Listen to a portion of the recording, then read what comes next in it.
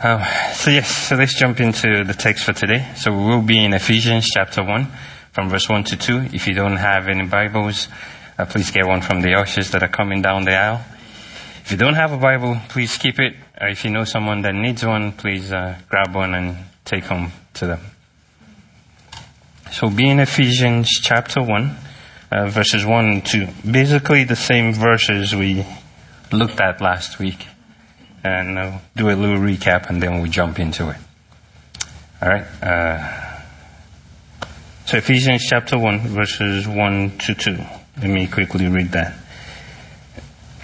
Verse 1.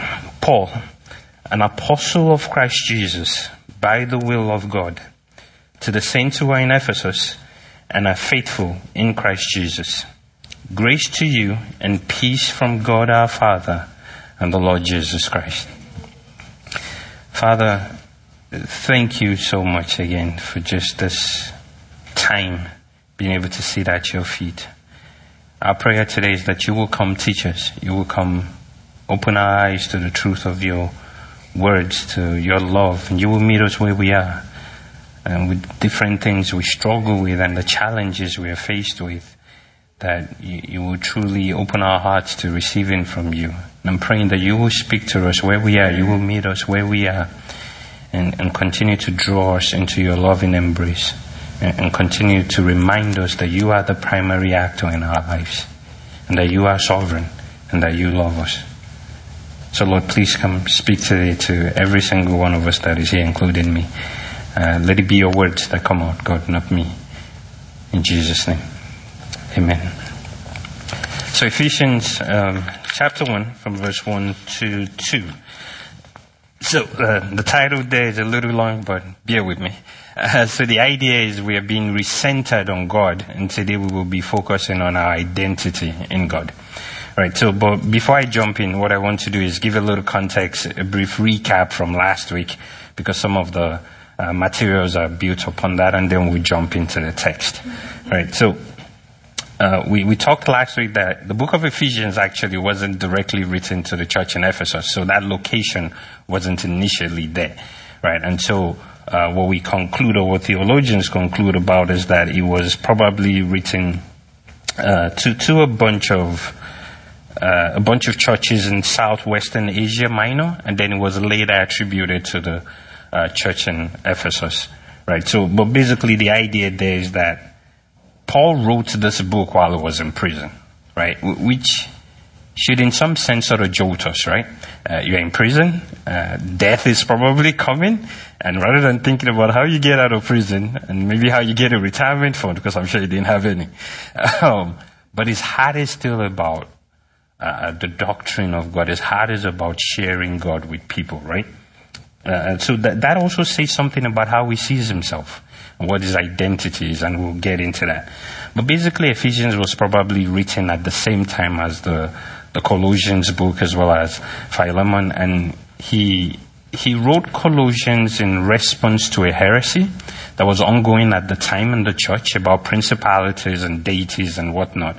And after responding to that, and you see how it deals with that in Colossians 1:15, he starts talking about the supremacy of Christ. He probably then is reflecting, again, as a man that knows that his end is probably near at some point. He probably is reflecting, and then he writes Ephesians from this place of deep reflection. And so you see that Ephesians is primarily about worldviews, right? It starts off by basically just laying out the Christian worldview and then our place in it. So there's a quote up here that I want to read that sort of summarizes the letter, which says, the letter, which is Ephesians, was written to encourage Gentile Christians to appreciate the dignity of their calling with its implications not only for their heavenly origin and destiny, but also their present conduct on earth, as those who were heirs of God, sealed with the Holy Spirit. So basically what you can draw from that is Ephesians, in a sense, is actually centered on our identity as Christians, which is what we'll be focusing on today.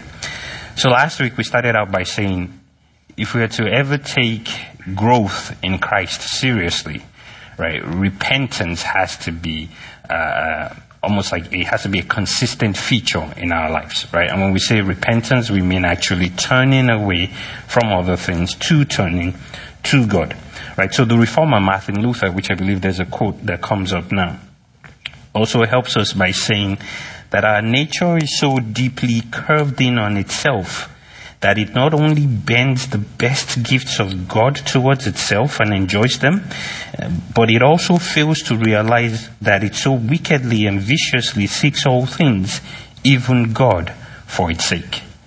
Now, this is our nature. And this is why repentance has to be a consistent feature in our lives.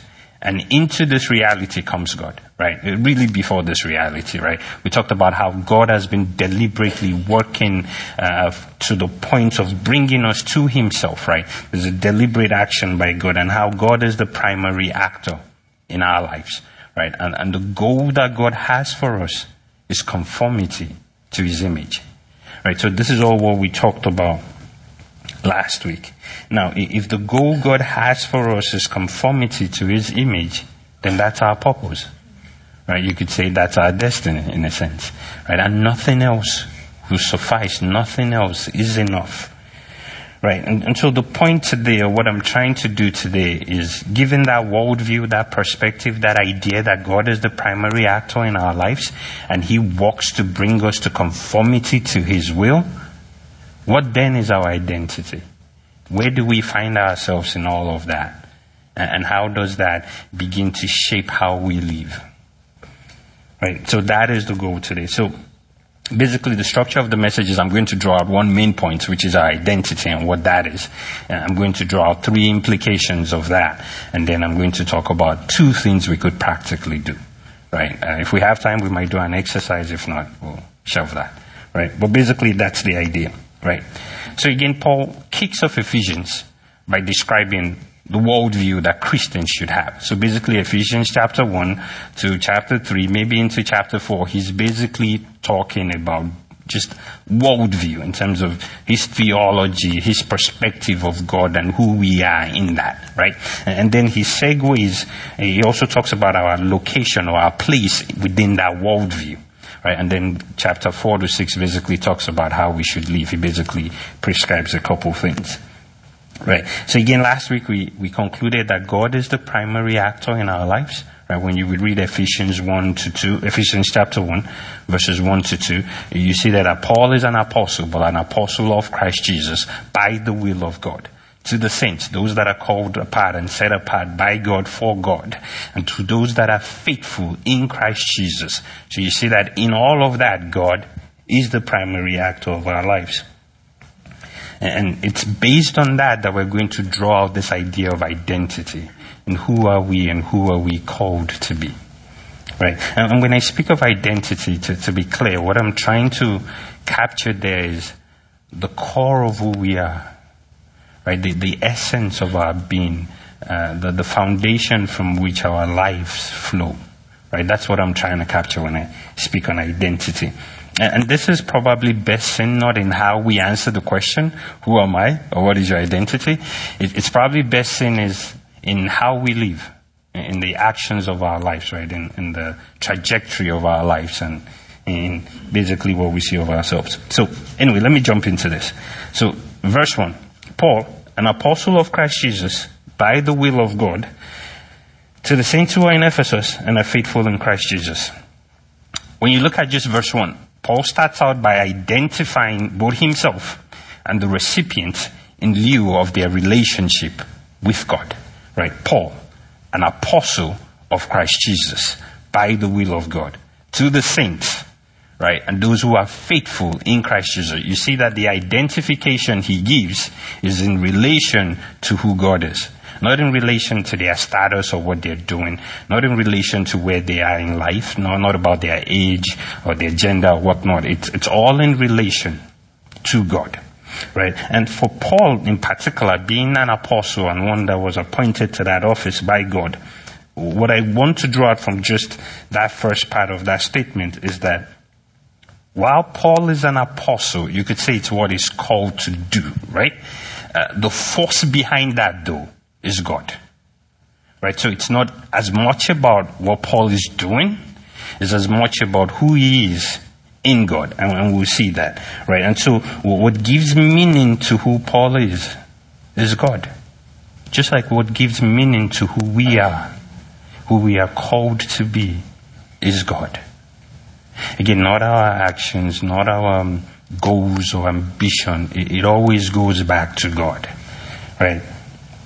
And so I also want to say that the key point I want to draw from this is that the weight of Paul's identity is actually not the word apostle, right? Which you could say as, it's a position of authority and all of that is, lifted up, all that stuff. But the weight of who he is actually on the action of God. It's actually grounded in who God is. The second part of verse 1 that says, to the saints, right? I want to sort of hunker down here a little bit.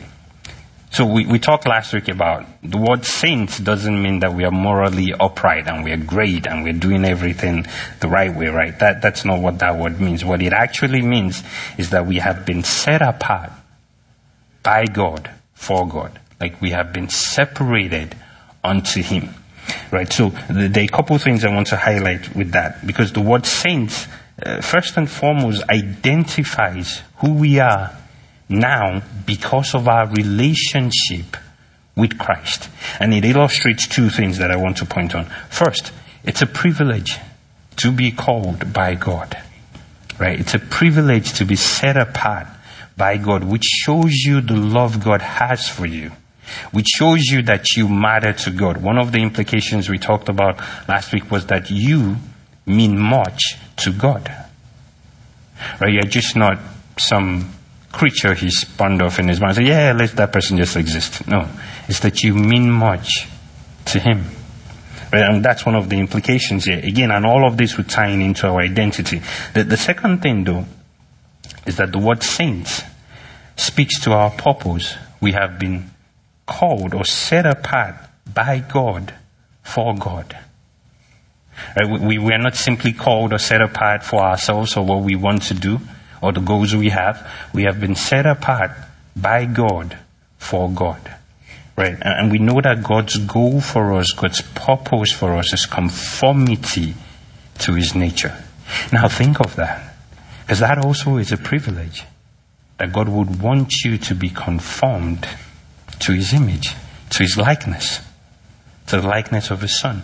So again, I'm saying all of this just to build up to what then is our identity. If we have been called by God, set apart by God, for God, and our purpose is conformity to his image, right, conformity to Christ's likeness, what then is our identity? Before I jump into that, I do want to say that Paul actually uses the word saints a lot when he's addressing in his letters, as she basically says. So I want to quickly just go through two scriptures where he basically uses that word saints, and I want to draw a couple things from them. So the first one is Romans 1:7, and we have that up, where it says, to all those in Rome who are loved by God and called to be saints, grace to you and peace from God our Father and Lord Jesus Christ. Now again, let me read that again. To all those in Rome who are loved by God, and are called, right, to be saints. In a sense, you could almost say our identity, you could almost summarize it in 3 words. We are loved, beloved, called, and saints. Right? So just looking at that. Now, let me also go through another text. 1 Corinthians 1:2, and I actually find this one interesting. So 1 Corinthians 1:2, I believe that's up as well. Paul says, to the church of God that is in Corinth, to those sanctified in Christ Jesus, called to be saints. Right, to the church of God that is in Corinth, to those sanctified in Christ Jesus, called to be saints. The interesting thing about this is, in chapter 5, Paul would address the Corinthian church and the sexual immorality that is going on there. And he even goes on to say, what is going on in the church should not even be mentioned amongst pagans. But he starts out, though, by calling them saints. Right? It's not that Paul didn't know he was still going to deal with that issue. Right? Of course he knew. Right? And it's not like Paul suddenly thinks, there's purity in the church. No. But he is painting this vision for them to know who they are. So that vision acts as a way of pulling them more and more towards God. Right? And that's what I find interesting about it. He has no illusions about the sexual purity in the Corinth church, but he starts out by reminding them of who they are, by reminding them of how God sees them, that they are beloved and they are called to be saints. So let me say this loud and clear. And this is the main point that I want to make, and I do hope that you hold on to this. Your identity is not, and it's never based on your moral uprightness. Right? Your identity is not based on your struggles. It's not based on your past, your sins, the things you struggle with. So your identity, if you have truly put your faith in Christ Jesus, if I were to summarize it, I would say, you are a beloved child of God. That is who you are. That is who He has called you to be. A beloved child of God. Right, and I'm getting this from all the texts we've written and just sort of trying to summarize it and put it in a way that's easy to remember. That you are a beloved child of God. You are not your mistakes. Even though it doesn't excuse them, right? We make mistakes and we're aware of that. Right? You're not even what you do repeatedly. I know sometimes that's the idea, that you are what you do repeatedly. No, not really. You are a beloved child of God if you've put your faith in Christ Jesus. They are also not your habits, good or bad. Right? But you're also not your accomplishments or your accolades. Right? You're not the pride your parents get from you being a proper child, a star child. That's not who you are. Right? You're not the acknowledgement or the recognition that you crave or that you seek. Right? You're not your struggles. Definitely not your struggles. And you're not your, what's the word? Idiosyncrasies. The things about us that are just kind of weird. Like, that's not who you are. That's not who you are. Right? You're not the unfortunate things that might have happened in the past.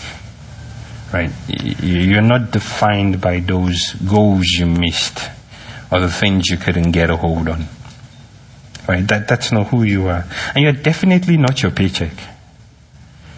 Right? And it's a funny idea when we talk about people and we say their net worth is this, and we mention a number. Right? And we tie the value of people to money. Your net worth is this many millions or billions or whatever it is. Or in my case, well, let's not talk about that. But your net worth, you are not your paycheck, right? You are not your net worth. So when we talk about identity and if we look at the ways we define ourselves, we usually fall into two traps. One is that positive identity trap, you could call it, in the sense of we define ourselves by the good things. Right, the things we like about ourselves. I'm a career person. I'm doing great in this or doing that, or I've always been this person. Right, so something good. Right. The other side is we usually define ourselves as well by something negative that has happened, or some failure, or the fact that we missed out on some goal or we missed out on something. Right. The problem in looking at those two is that neither of them is sustainable. Right? If you go with the positive identity trap, we all know that life has its highs and its lows. What happens when you're riding high is it's great to define yourselves by those things. Right? Let's say by your job or your career or accolades. But what happens when you don't have that? And it will happen. What happens when someone else is doing better? Which always happens. Right? And then what you see then is that we go into this spin, basically. Right, and it has, massive negative consequences. And for the negative side, where we define ourselves by either the bad experiences we have or the fact that we missed out on certain things, what happens is it almost becomes this self-fulfilling prophecy, because that's all we focus on. And that's all we can see about ourselves. Right, and again, there are just massive consequences to these things, right? I'm sure we always see this in our society, which is sad, where you see someone that, by all accounts, when you look at it from the outside, they're doing well. And then you hear one day that, that person committed suicide. Right? And the note that is usually left behind is describing their failures. And you're like, wait, how? How are you a failure? Right? And that's why tying our identity to anything apart from God is just not good enough. It's not worthy, actually, of who God has created you to be. Right, so what I'm primarily saying here is that God is the primary actor in our lives. Right? He's actively working to bring us to Himself. This is His purpose for us. And because of that, our identity is that we are beloved. Like we, you, me, all of us, we are beloved children of God. I do want to focus on another phrase in that text in verse 1. And it's the phrase where it says, to the saints who are in Ephesus and the faithful in Christ Jesus. Right? And I want to focus on that phrase, in Christ. Right. So we just talked about what the word saints means. We are set apart for God by God. Right. The faithful there connotes our growing relationship in God and who we have put our hope and our trust in. Excuse me. So when it says to the faithful in Christ Jesus, yes, it's talking about who we have put our faith in, but that phrase in Christ, given how often it appears, there is something more to it. Right? You would actually see that this features a lot, that phrase, in Christ, or its equivalent. It features a lot in all of Paul's letters. So in the 13 letters that Paul wrote in the New Testament, he actually uses that phrase, or its equivalent, 164 times. Right? Just in Ephesians chapter 1, where we are, if you go from verse 3, which is where we'll pick up the next time, to verse 14, he uses the phrase 10 times. Right, so there is something to that. So you look at that phrase or its equivalent, he uses it about 10 times actually. And I actually counted it. I was going to show it, but I'm like, no, that's too much. So he uses it 10 times. And so what he's doing is he's painting a picture to show who we are, to show our place in Christ. That phrase, it's almost like describing the totality of who we are. It's saying that all of our existence and that which gives us meaning is found in Him. Let me use an analogy to better explain.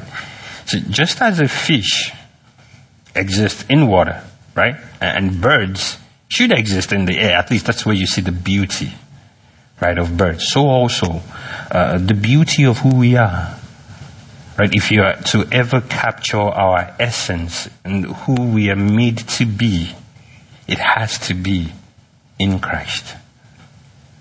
Right, which goes back to our identity being that we are beloved children of God.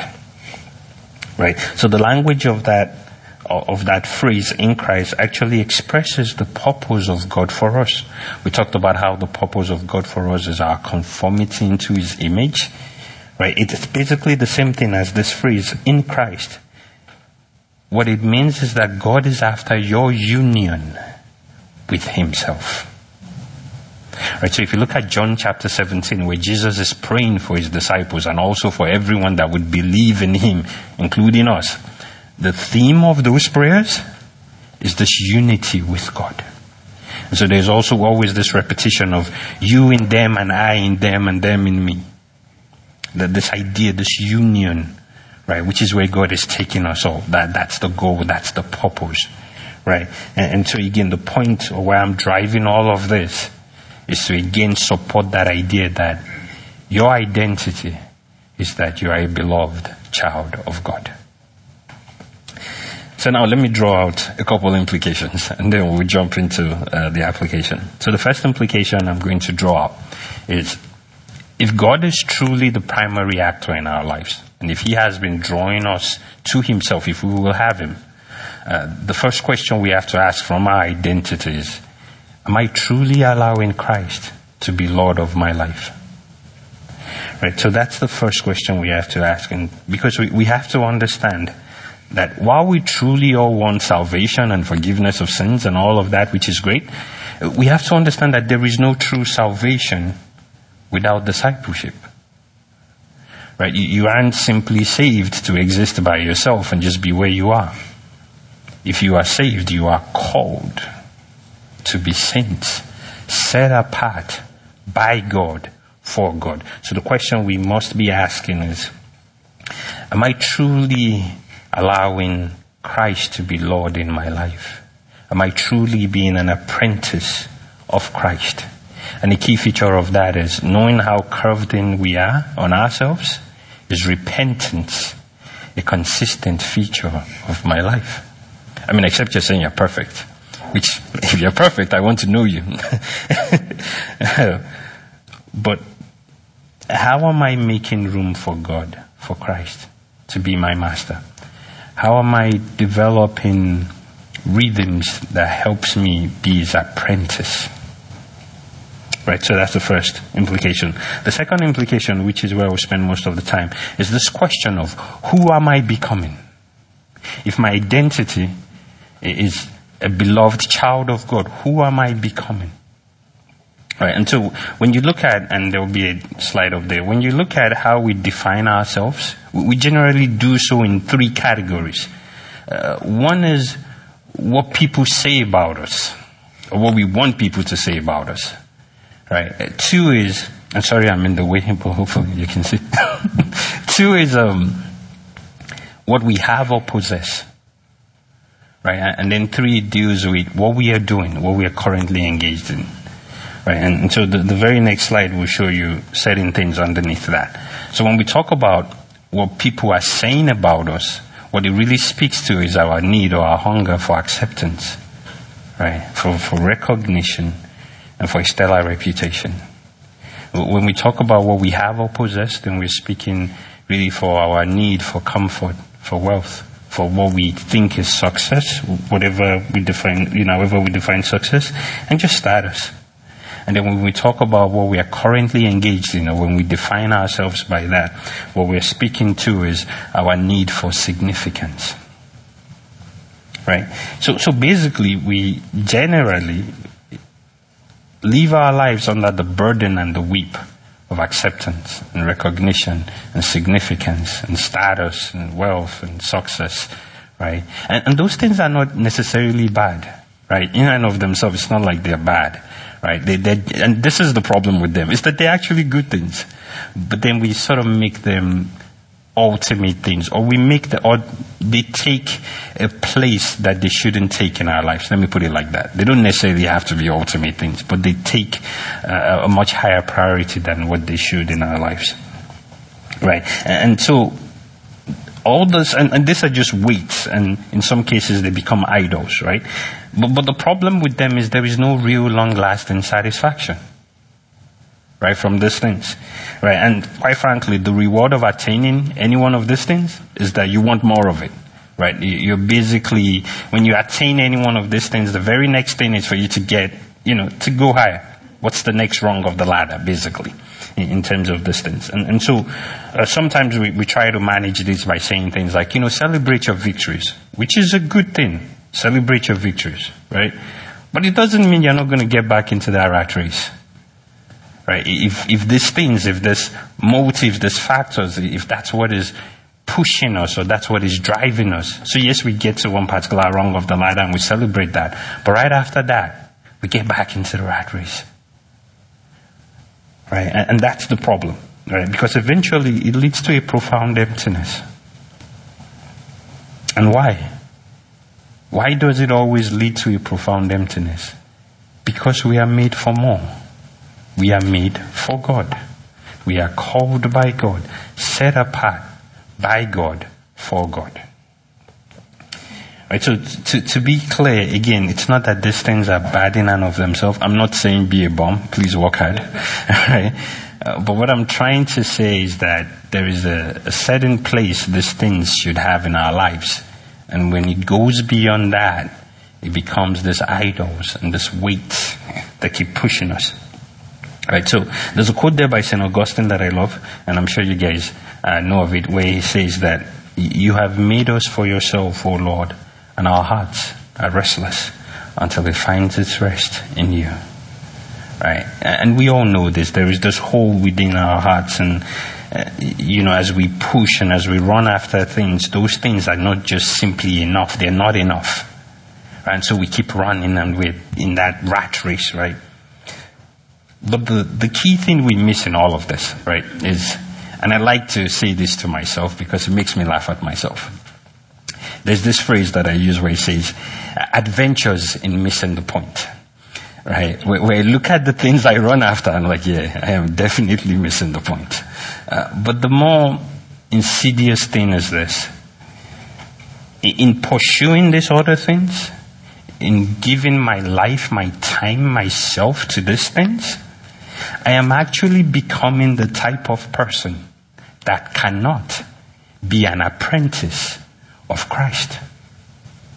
The more I give myself to these things, the more I pursue hard after these things, I am actually in that process becoming someone who will find it increasingly difficult to be an apprentice of Christ. So let me give an example and then I'll quote a scripture to support that. So let's take me as an example, right? Say I have this goal that I want to be a VP or attain some high role within my organization, right? Which means I'm going to be working a lot of crazy hours, generally. Let's say 60 plus hours a week, right? And let's say I get married and let's say my spouse or my wife also has that goal, that vision for herself. And let's say we have kids. Right. Now we might say, okay, what's the goal of our family? All right, we want to have a great home, a great marriage, and great careers, comfortable, all of that. Again, good things, right? Great things. Here's the problem though. If my definition of a great home and a great marriage means I don't cheat on my spouse, we go on 2 or 3 expensive vacations a year, I take exotic pictures where I'm hanging or doing skydiving or something, and I post it on Instagram and social media, and we're all smiles and everybody's jumping up. It's like, oh, what a great family. All right? And my kids are respectful to the neighbors and all of that. If that is my definition of a great family and a great home, I think, yeah, I can work 60 plus hours a week or 70 plus hours, and yeah, I can do that, right? That can be done. Right, but if my identity is to be a beloved child of God, right? If I am called by God and set apart by God for God, then that cannot be the definition of a great home and a great marriage. Right? Because where's the growth in Christ likeness? Right? Where's the wrestling with our brokenness and actually giving our time to God and walking through the scripture with ourselves and our kids and actually growing, pointing to the sovereignty of God. Right? Where's the acknowledgement of our sins and the hard work of figuring things out and how to live with each other and forgiving one another? Where's the place of facing our need for God and examining our lives in light of the gospel? How do I train up a child to grow up in the way that he or she should go when I myself am not living that life? So if I am giving myself to 60 plus, 70 plus hours a week, I truly can maintain those goals. Something is going to give. Now, so remember I said that if our lives has been solely driven by factors like, what people say about us, what we have or possess, and what we're doing. So basically the acceptance, the recognition, the status, the reputation, things like that. If that is what's driving my life, I also said that in that process, I am becoming someone that actually cannot be an apprentice of Christ. Now, let me quote a scripture so that it doesn't seem like I'm just talking. So in Luke chapter 14, and I'm just going to read this. Luke chapter 14, I'm going to read verses 26, 27, and 33. Luke chapter 14, verses 26, 27 and 33. And this is Jesus. And I want you to hear these chilling words of Christ. Verse 26. If anyone comes to me and does not hate, what that means, it does not prefer. It does not hate his own father and mother and wife and children and brothers and sisters, yes, even his own life, he cannot be my disciple. Verse 27, whoever does not bear his own cross and come after me cannot be my disciple. Verse 33, so therefore, any one of you who does not renounce all that he has cannot be my disciple. Right, so first of all, you could ask the question, why is Jesus talking about father, mother, and all of that, right? He's not saying you should literally hate your father. What he's trying to say is that I must be above them in terms of I being Christ, right? Like in priority, Christ must be above them as a way of life, right? And what he's saying here, and the reason he's using the family unit actually in that passage is that in those times, the most important thing was your family. It wasn't your career, it wasn't all those things. It was your family, right? That's why he's using that. So for us, obviously, it would be like Jesus is saying, if you do not prefer me above your career, your goals, your self-fulfillment, self-actualization, all those things, you cannot be my disciple. And it's not like Jesus is saying, I'm going to prevent you from being my disciple. What he is saying is that by virtue of you making those things of higher priority, you will not be able to give them up for my sake. When the rubber meets the road, right? If my goal or what I'm being driven by is success and wealth and comfort, right? Then honestly, when it comes to performance reviews, right? At work, I'm going to, cut corners and try to make sure I get promoted all the time. And in that process, I am becoming the type of person that is willing to step over others to get to where I want. In that process, I am becoming the type of person that is increasingly being curved in on himself. The more I do that, the more I basically see people as chess pieces to get to where I want to be. And hopefully you're seeing that trend of selfishness and how I am primarily my goal, right? My goal is myself, basically, right? And I'm living simply for that and how I get to the next rung in the ladder. So what Christ is basically saying is that in this process of pursuing these other things, we actually, unfortunately, sometimes unknowingly, are becoming the type of person that cannot actually be an apprentice of Christ. And so the question again is, who am I becoming? When I look at the trajectory of my life and the decisions I am making, in light of who God has called me to be, who am I becoming? How am I positioning myself and who am I becoming in that process? Lastly, I want to talk about the implication of purpose. And I've talked about purpose quite a bit, right? And so I'm going to be short. Again, in light of our identity, what then is our purpose? Right? So in the secular world, generally we would say, this is how you find your purpose, Look at your talents. Look at what annoys you. Look at the needs of the community. And somewhere there's that confluence that speaks to your purpose. And that's your purpose, right? And that's what you should strive after. And there's also this idea that once you find your purpose and you're living in it, then you would have this great fulfillment, right? So I'm going to use an example, and you would be the judge. So let's use Paul as an example, the apostle, right? So when we start out with Paul, if you look at his background, he's a Jew, right? But he's also a Roman citizen, which tells you something that he probably comes from a middle-class family, maybe wealthy, right? He's highly educated, right? Studying under Gamaliel, right? Highly, highly educated, right? So when you look at all of that background, and by the way, he actually speaks a couple languages. So Greek, Aramaic, probably some Hebrew, right? And some Latin as well. So you can already see the type of person Paul is, right? So now, go with me with that idea, right? Talent. Purpose, right? What's his talent? You could say he's a gifted speaker. He's obviously an intellectual giant when you look at how he thinks, right? His passion, you could say, is the law of God, right? So the natural purpose of Paul would actually be a Pharisee. That would be the natural outflow, which is what he was pursuing, being a Pharisee. But that wasn't what God had in mind for him, right? That wasn't what God had in mind for him. Now, when you look at Paul and you look at his end, what could you say about Paul? Okay, so he's, shouting about this new cult, this new religion called Christianity, because that's what it was at that time, something new, right?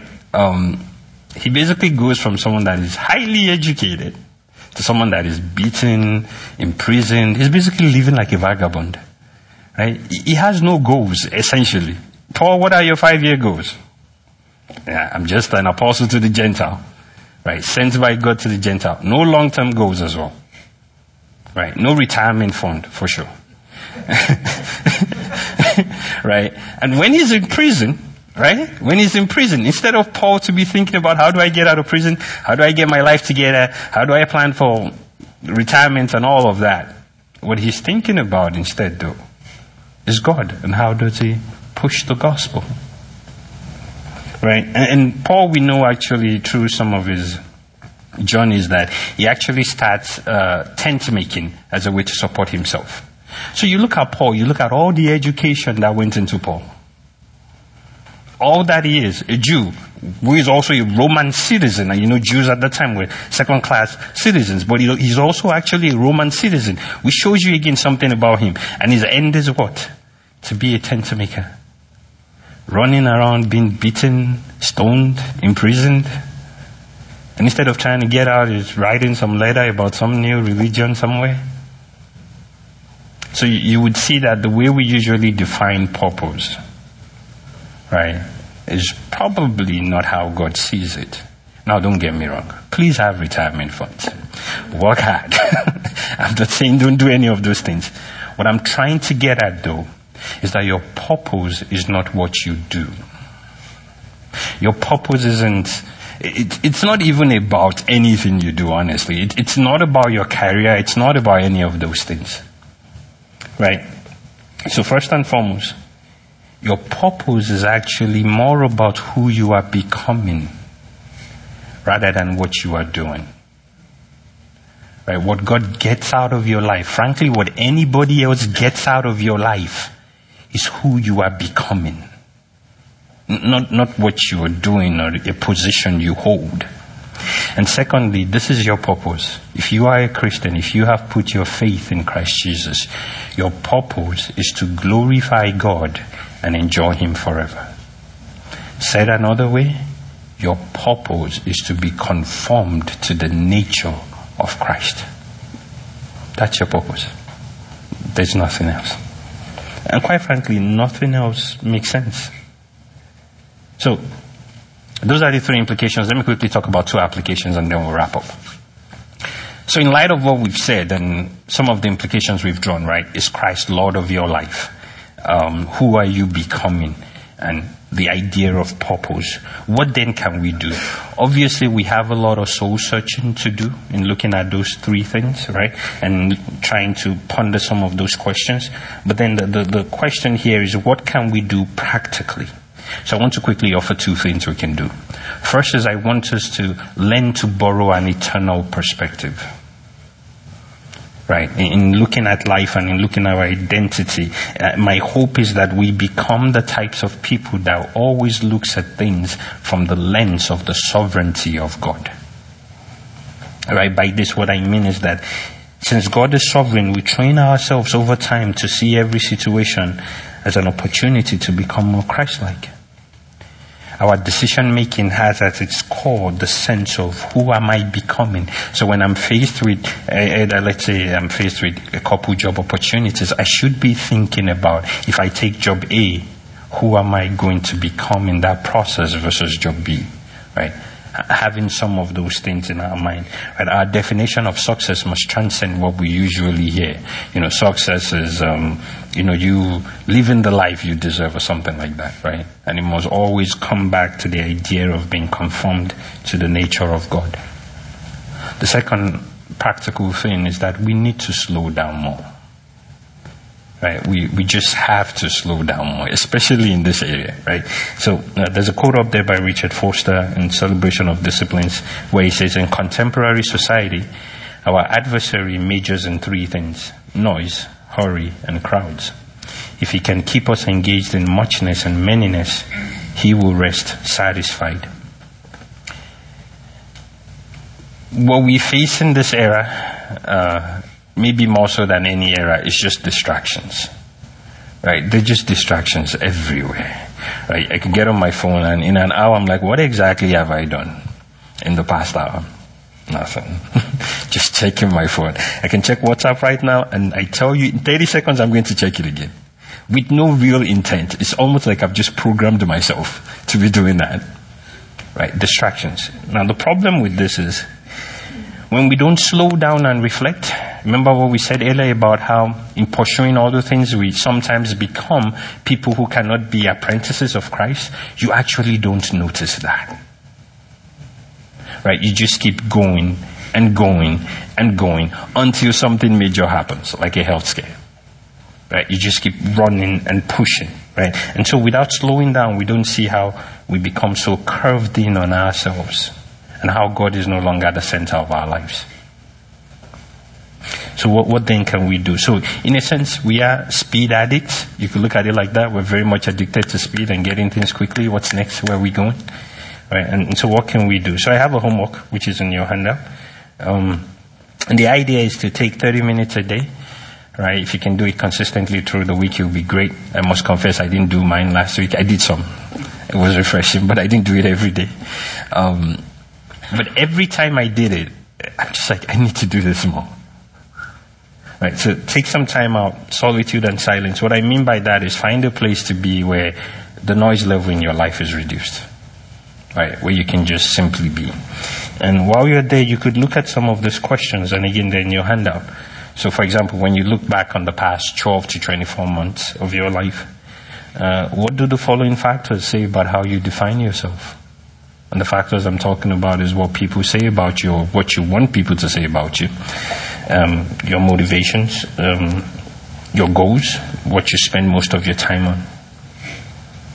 Another question we could think about is, who am I becoming when I look at the current way my life is ordered? Who am I becoming in that process? Right? And then lastly, just pick a scripture like Psalm 139, could be Ephesians 1:1-14, John 17, and just use that to meditate on who God has called you to be.